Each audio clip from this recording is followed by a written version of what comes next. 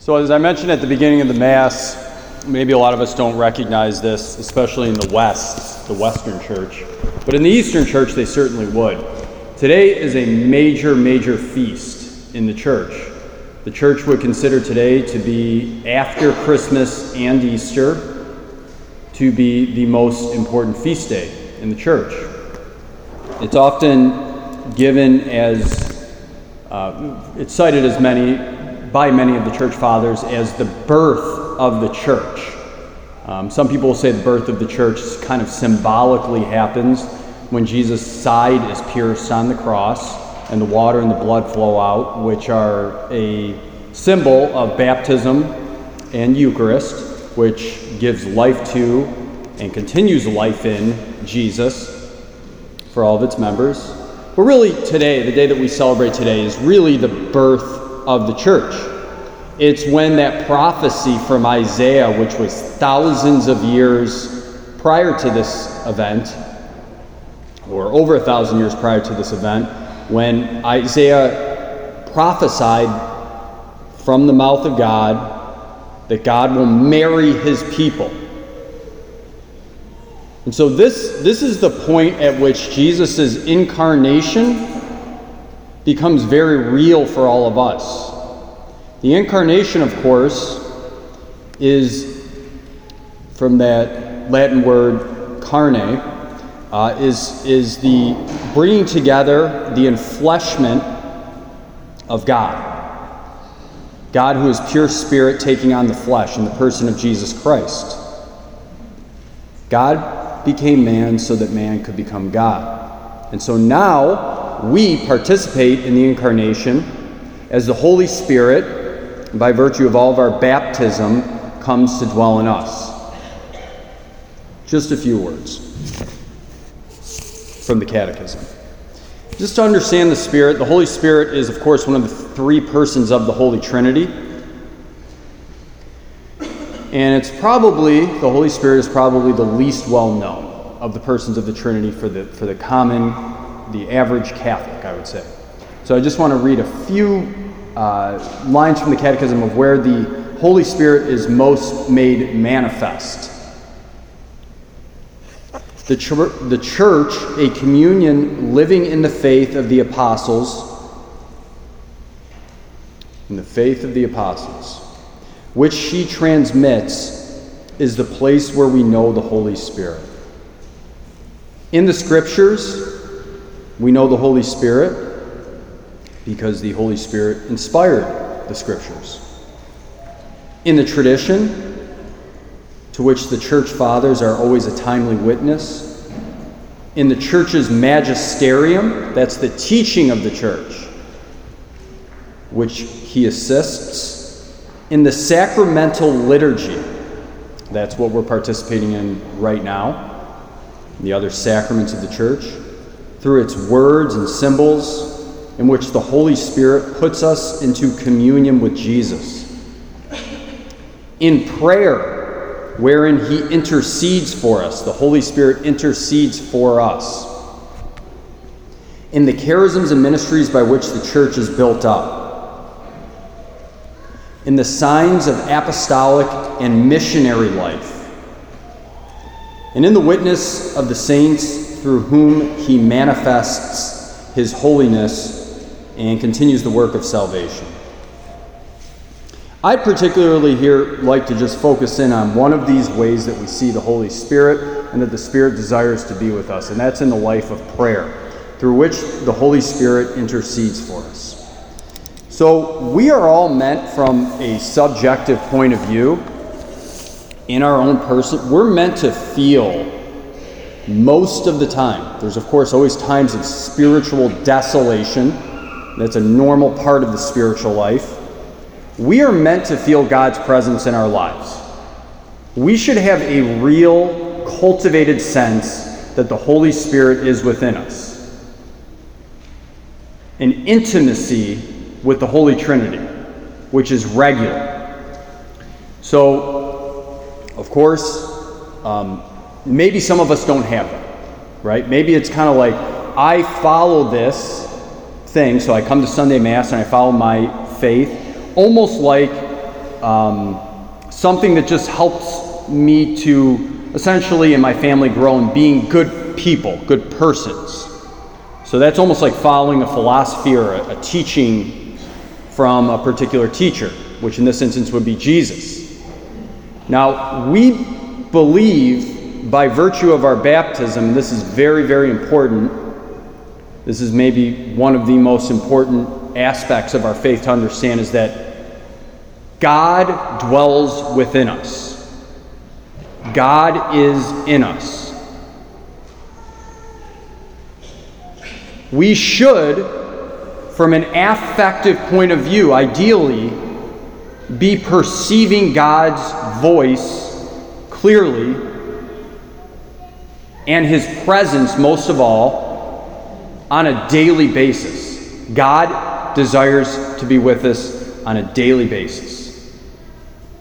We should be experiencing the manifestations of the Holy Spirit. Talk about the gifts of the Holy Spirit. We also talk about the fruits of the Holy Spirit on a regular basis as Christians. If we're not,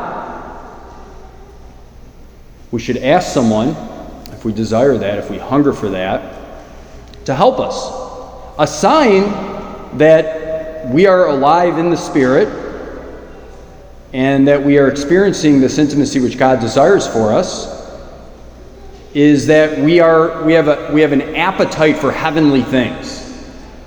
So our lives are not completely and utterly focused on the things of this world, gaining power, gaining honor, various career achievements,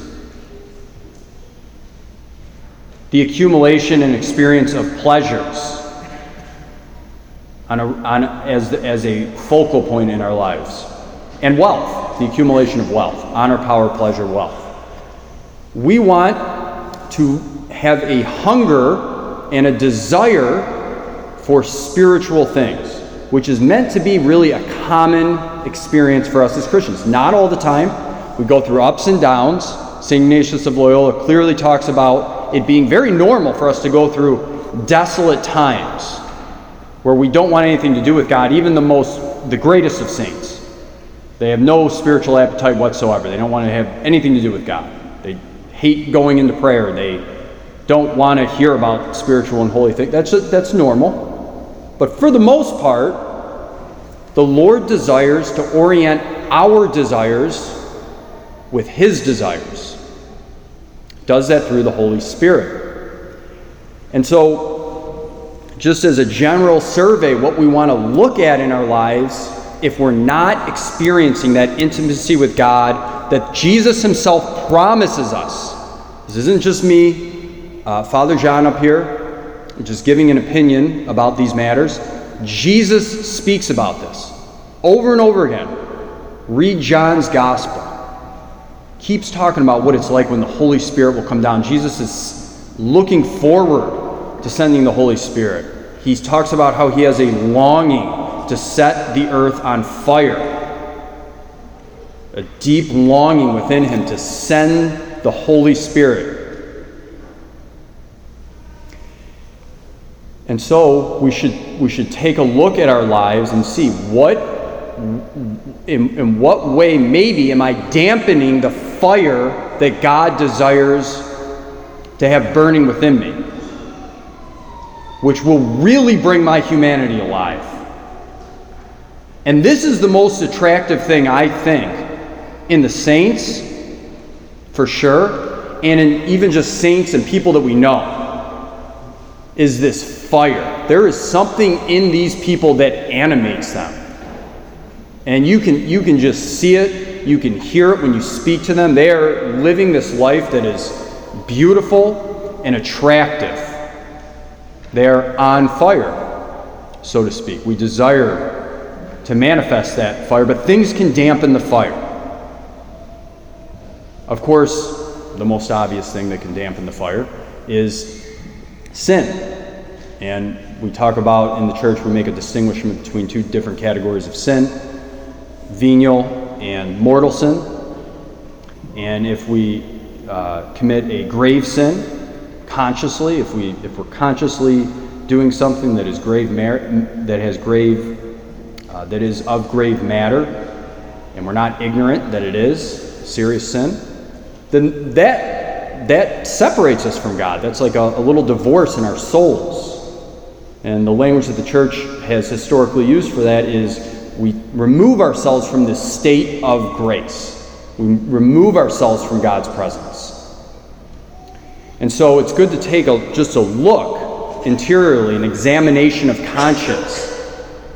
Are there ways that I'm habitually going against what God is asking me to do? If you were looking at an athlete and all of a sudden they take a big dive in their performance, say, okay, what's the guy doing?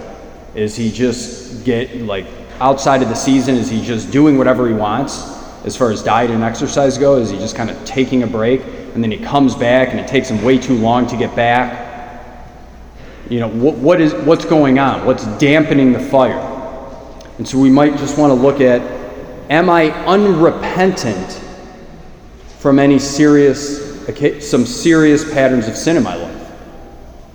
Are there things that I'm doing in my life that I am just not really sorry for, or I just kind of compartmentalize and say, yeah, I'm good in these ways, so I'm practicing my faith, I'm good with God, but these things I don't really want to even take an exam, and I don't even want to look at. Because it's one thing when we're actually trying, and our disposition is towards God and wanting to follow God and be in that relationship with God. It's another thing when we're actively resisting that. Resistance. Another thing that is helpful to look at is, where am I at with what the church asks of me? Again, I just read in the manifestations of the Spirit that we see on a regular basis, one of those is the magisterium. Am I opposed to God's work, to the Holy Spirit's work, through some particular degree of thought or teaching that the church teaches that I just don't want to touch or go near? I'd rather just not talk about that one. I'd rather not wrestle with that one or go deeper into that one. I'm afraid of the implications of what that could mean. And so these are some common ways. Am I going to Mass every Sunday? Every Sunday, which is, of course, what keeps us alive in Jesus. Sunday Mass, where we experience the Spirit, like the Catechism just said, both as we receive His body and blood and as we worship the Father in the Spirit. And so, of course, a good confession, we're always one good confession away from being in perfect friendship, in relationship with God, of being that perfect vessel that we desire to be, where we are just completely, our ego is completely suppressed, and God is able to just freely and simply act through us, and it's not a lot of work. We just let God do His thing. The Spirit desires to intercede on our behalf, and that is the cause for great joy and peace, and that exudes. And people are attracted to that. Lord, we ask you to send your Holy Spirit upon us. We ask you to help us to grow in the natural ways so that the grace can build on our nature. Help us to grow in the virtues that you've called us to grow in. The 7 virtues, Lord, and help the building of the gifts of the Holy Spirit to build upon those. And help us to experience the fruits of the Holy Spirit. Send your Holy Spirit upon us and our families. Help us to just have open hearts, open, vulnerable hearts, ready to accept, as the Blessed Virgin Mary was, the gift of the Holy Spirit at Pentecost. Send your Holy Spirit upon us, Lord. We ask these things through Christ our Lord. Amen. And let's take a few moments in silent prayer to just listen to and speak to the Lord and invite the Holy Spirit to come into us in a new way this day.